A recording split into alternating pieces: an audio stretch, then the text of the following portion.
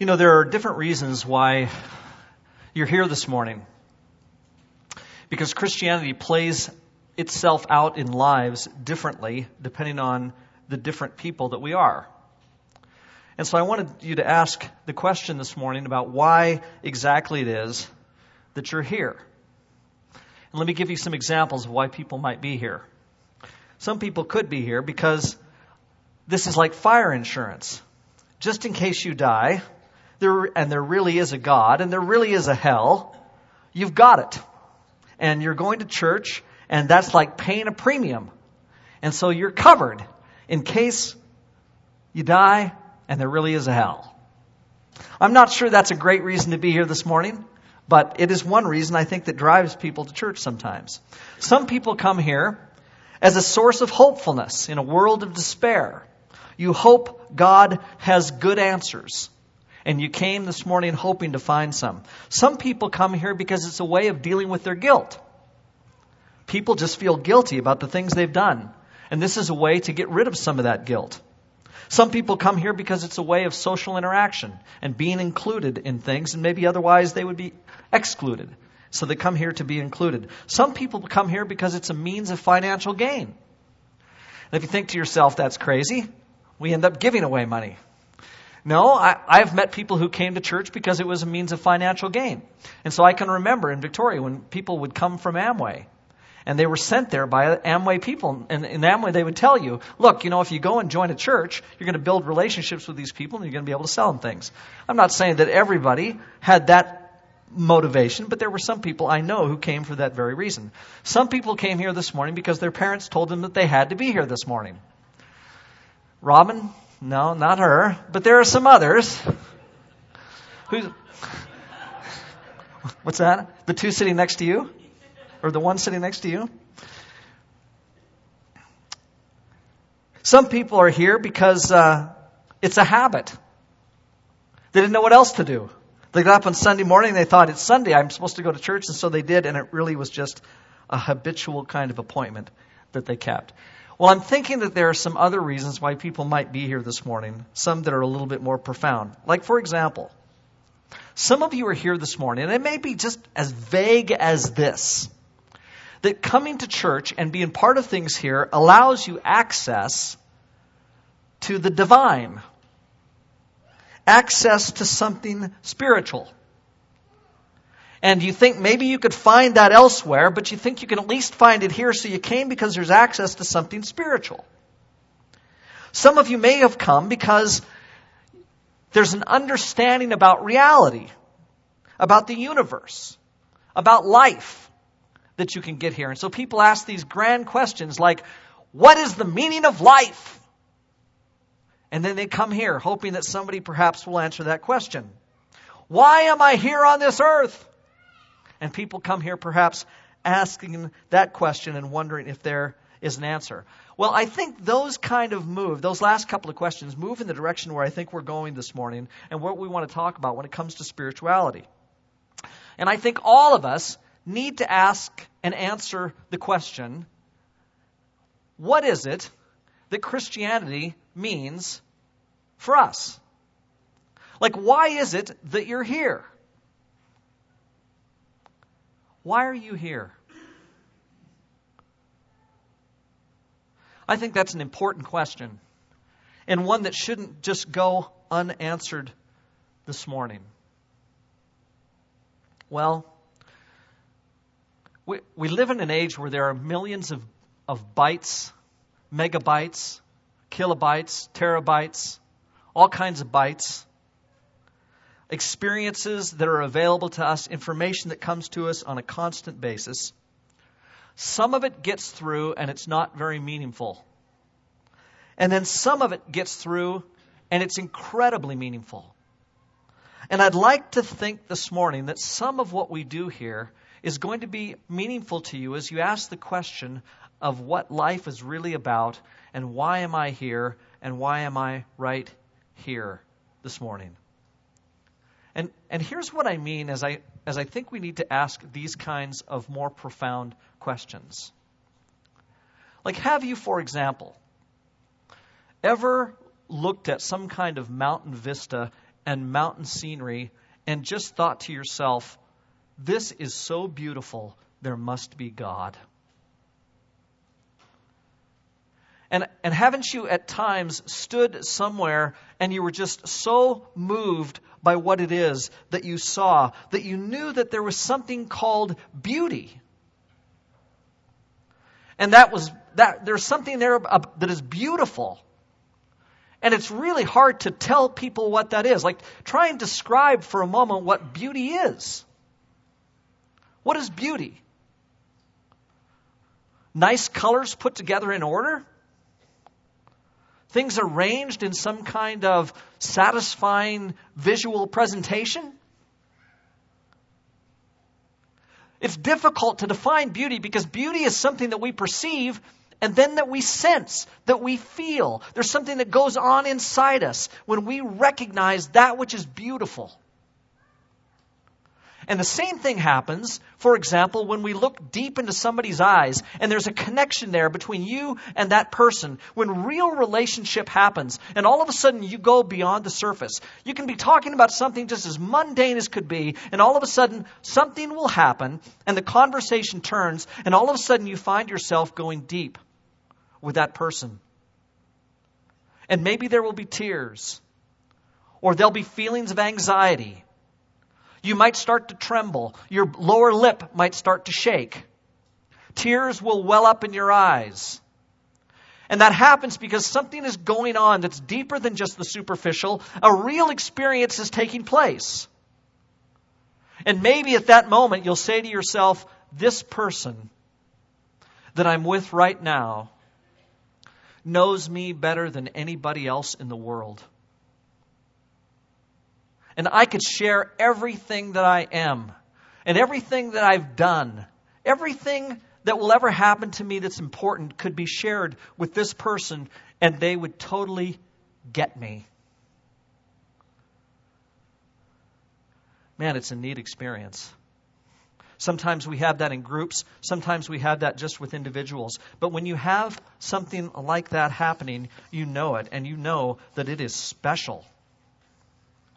Have you ever heard a song? You're listening to a song on the radio, and maybe you're distracted by everything around you. And then all of a sudden you stop at a stoplight and a song comes on the radio, and you suddenly realize that the words and the music in the song put together in the way that they are speaking to your heart. And you think to yourself, man, that's exactly how I feel right now. Or maybe you say, that's how I feel about this person. This was the experience that I had yesterday with this person. This song is reflecting exactly what my soul is experiencing. And so the thoughts of your soul come out in music and verse. Have you ever been moved to tears by the kindness of another? Where you saw something that just was so poignant in the act. In this case, by a child. To someone who represents war. And passes along a flower. And we have two different cultures here. People from different parts of the world coming together for a moment of tenderness and care. And when we see that, something happens inside you. I can't see a photo like that without having profound thoughts. And seeing both the irony and the beauty of the event as a child shares. Have you experienced the miracle of birth firsthand? And I was thinking as I wrote that line, I thought, well, there's at least half of us in here that have for sure. If you're a mother, you've experienced birth firsthand. And then there are fathers who this day and age have had the chance to be in with their wives at the time that they're giving birth. And there is something that happens in that moment. I will never forget the shock, the surprise when the doctor turned the scissors around to me and said, "Cut right there, and he's yours for life. And I was totally blown away. I didn't see that one coming. And there's no way to explain what you feel at that moment. There's something that just is so deep and so profound. This sense of relationship that happens at that moment. It's beyond words. And so you can't really describe the love that occurs between a parent and a child. You can use examples. You can say, I remember when we did this. But the deep feeling itself, those feelings simply run too deep for words. Well, all these kinds of questions and these issues point to a side of life that's always there waiting to be explored, but from which we tend to get distracted by the pressures and responsibilities of life. Perhaps it's hard to explore this side of life just because becoming so vulnerable is hard for us. We've got a guy who does the Lord's Supper this morning, and what did he say? Those things that men aren't supposed to do. He couldn't even bring himself to say the word cry. That would just be too vulnerable for Gary to say cry. He's a man's man. Have you ever shook Gary Zorn's hands? It's like grabbing a pillow. He's got these great big hands with great big fingers. He's a man's man. And so it's hard for us sometimes to be vulnerable and to express these deep things. But I think that God has created us in a way that He wants us to have that kind of relationship. He wants us to be excited about, intrigued by, going deeper in the things that He's called us to in terms of relationality. And we've been talking about this the last few years, this notion of relationality, that God has called us to something special when He's called us to relationship. He's called us to something deep. He wants us to be more than just superficial, shallow, kind of on-the-surface people who come here on Sunday morning and say hello to each other and have no sense of real relationship. He wants something different for us. And what's wonderful is that He wants it not only between ourselves, but He wants it to happen between ourselves and Him. He's created us just exactly in that way. And so watch these words. I keep asking, Paul says, that the God of our Lord Jesus Christ, the glorious Father, may give you the spirit of wisdom and revelation so that you may know Him better. Why is the Spirit here? Why does the Spirit come into our lives? So that we might know Him better. I pray that the eyes of your heart may be enlightened. And you get the impression that he's talking again about the ministry of the Spirit, what the Spirit's supposed to do in our lives. I pray that the eyes of your heart may be enlightened in order that you may know the hope to which He has called you, the riches of His glorious inheritance in His holy people, and His incomparably great power for us who believe. Well, there's lots of language there about relationality. God wants to be in relationship with us. He wants us to know Him better. And if we're not somehow in our lives seeking Him at a deeper level than what we know Him now, we're missing what God has designed for us to enjoy. He's offered us this great blessing, and we let it pass by. And we don't allow the Spirit to work within us all the knowledge, the revelation, the wisdom, the connection with Him that He wants us to have. Now, sometimes when we read this passage, people get caught up in this question. They want to know, well, how is it that He's going to speak to me? It says that the Spirit is going to give us wisdom and revelation. How does that happen?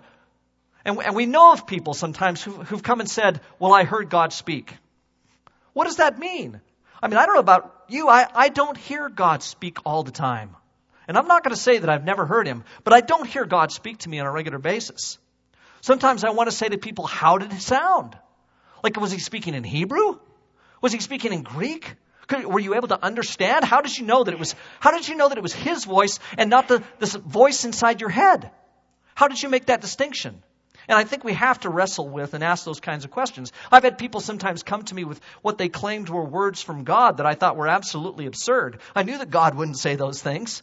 And they were so far out of line with Scripture and with the history of Christianity and everything that I knew about life in Christ, it just didn't fit at all.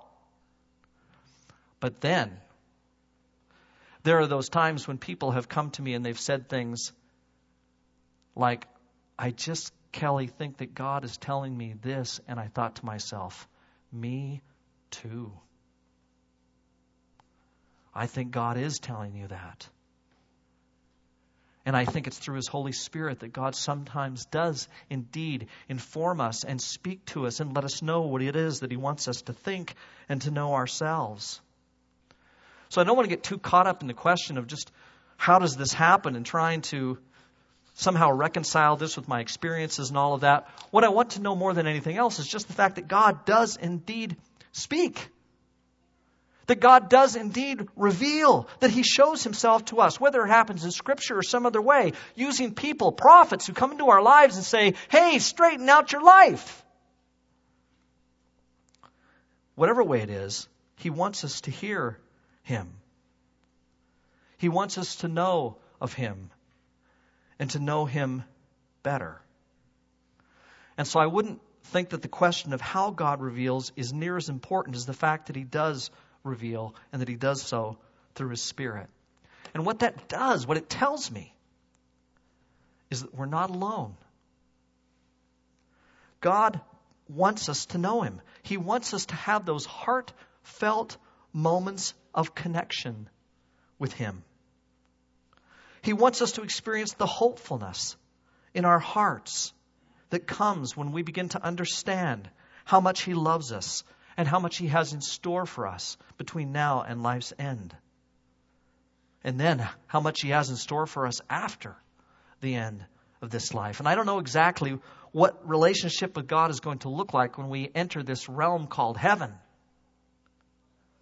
But I know that the outstanding feature of heaven is going to be relationship with Him. We're going to be in His presence.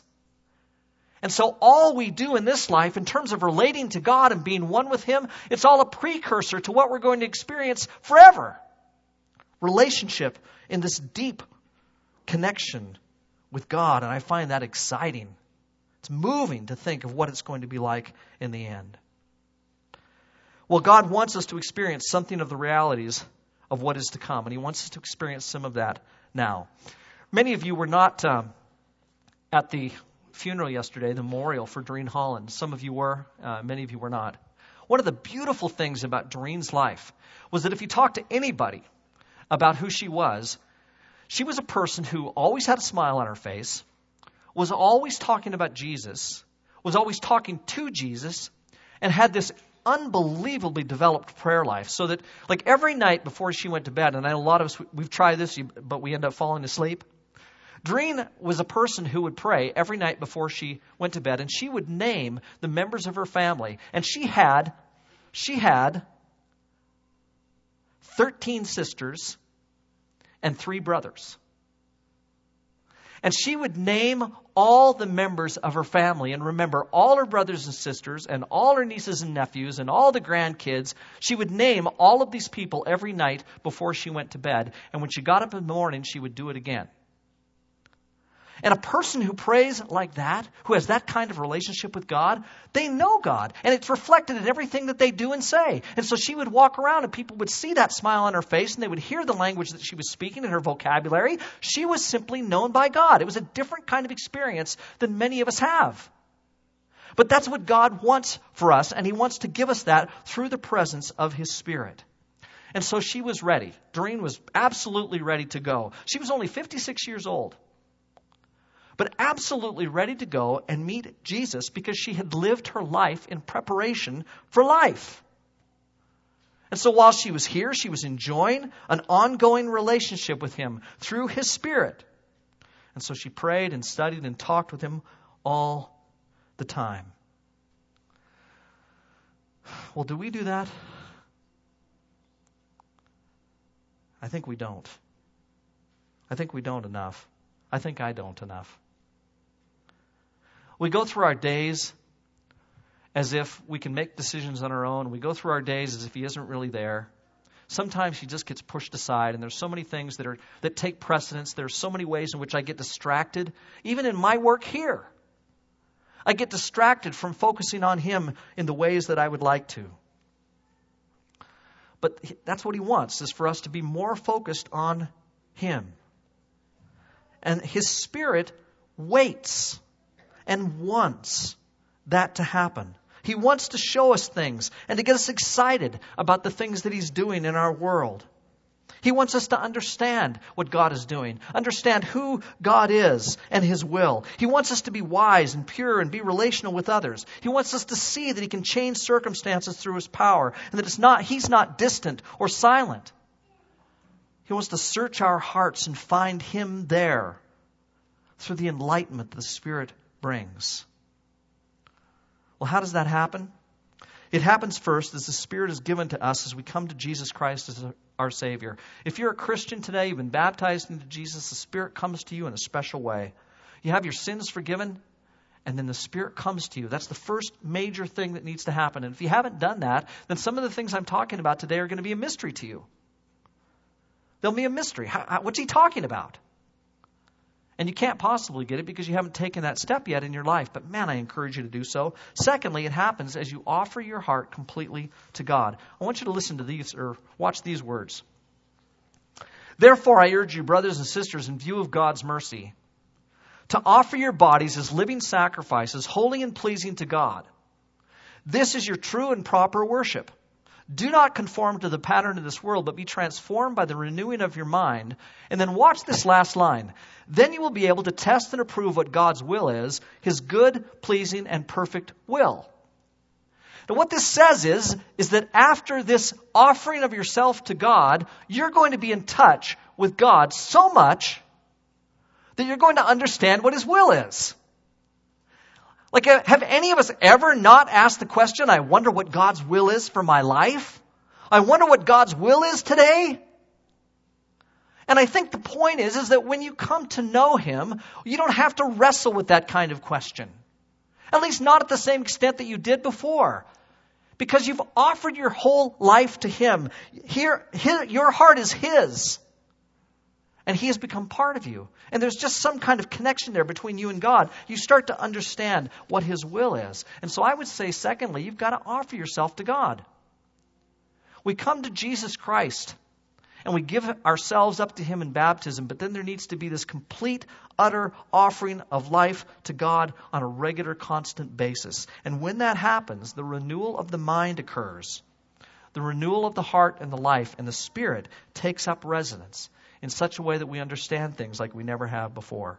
And then thirdly, I'd say that this needs to happen through the exercise of the spiritual disciplines. We're going to talk about the spiritual disciplines as we move on through the study of the Holy Spirit. Things like praying and fasting and meditating and giving and serving, studying. All these things need to be part of our lives as those who live out life in the Spirit. If we don't do those things, it shouldn't surprise us if the Spirit isn't very active. If you do those things, you'll be shocked at how much the Spirit takes up residence and does things. And then fourthly, we grow, we're put in touch with the Spirit. It happens through relationships with other believers. And that's one of the reasons we keep begging people to get into life groups. Because there is a relationship that happens there that God uses to teach us through the presence of His Spirit. The Spirit uses our relationship with other people. So the Spirit uses these activities, these experiences to reveal to the Father to us. And if your life does not include time for the spiritual disciplines, time for reflection, time for devotion to God, don't expect Him to override all the distractions and all the messages that you receive. He could override them all, but He won't. Because what He wants is for your heart to be offered to Him. And when it is, the Spirit comes and dwells within us. Let's pray. Lord, we thank You for the blessing we've received in You. We ask, God, that You would watch over us this morning and always and help us to give our whole hearts and lives completely to You, God. We praise You for loving us the way that You do. We glory in Your name today through Christ. Amen.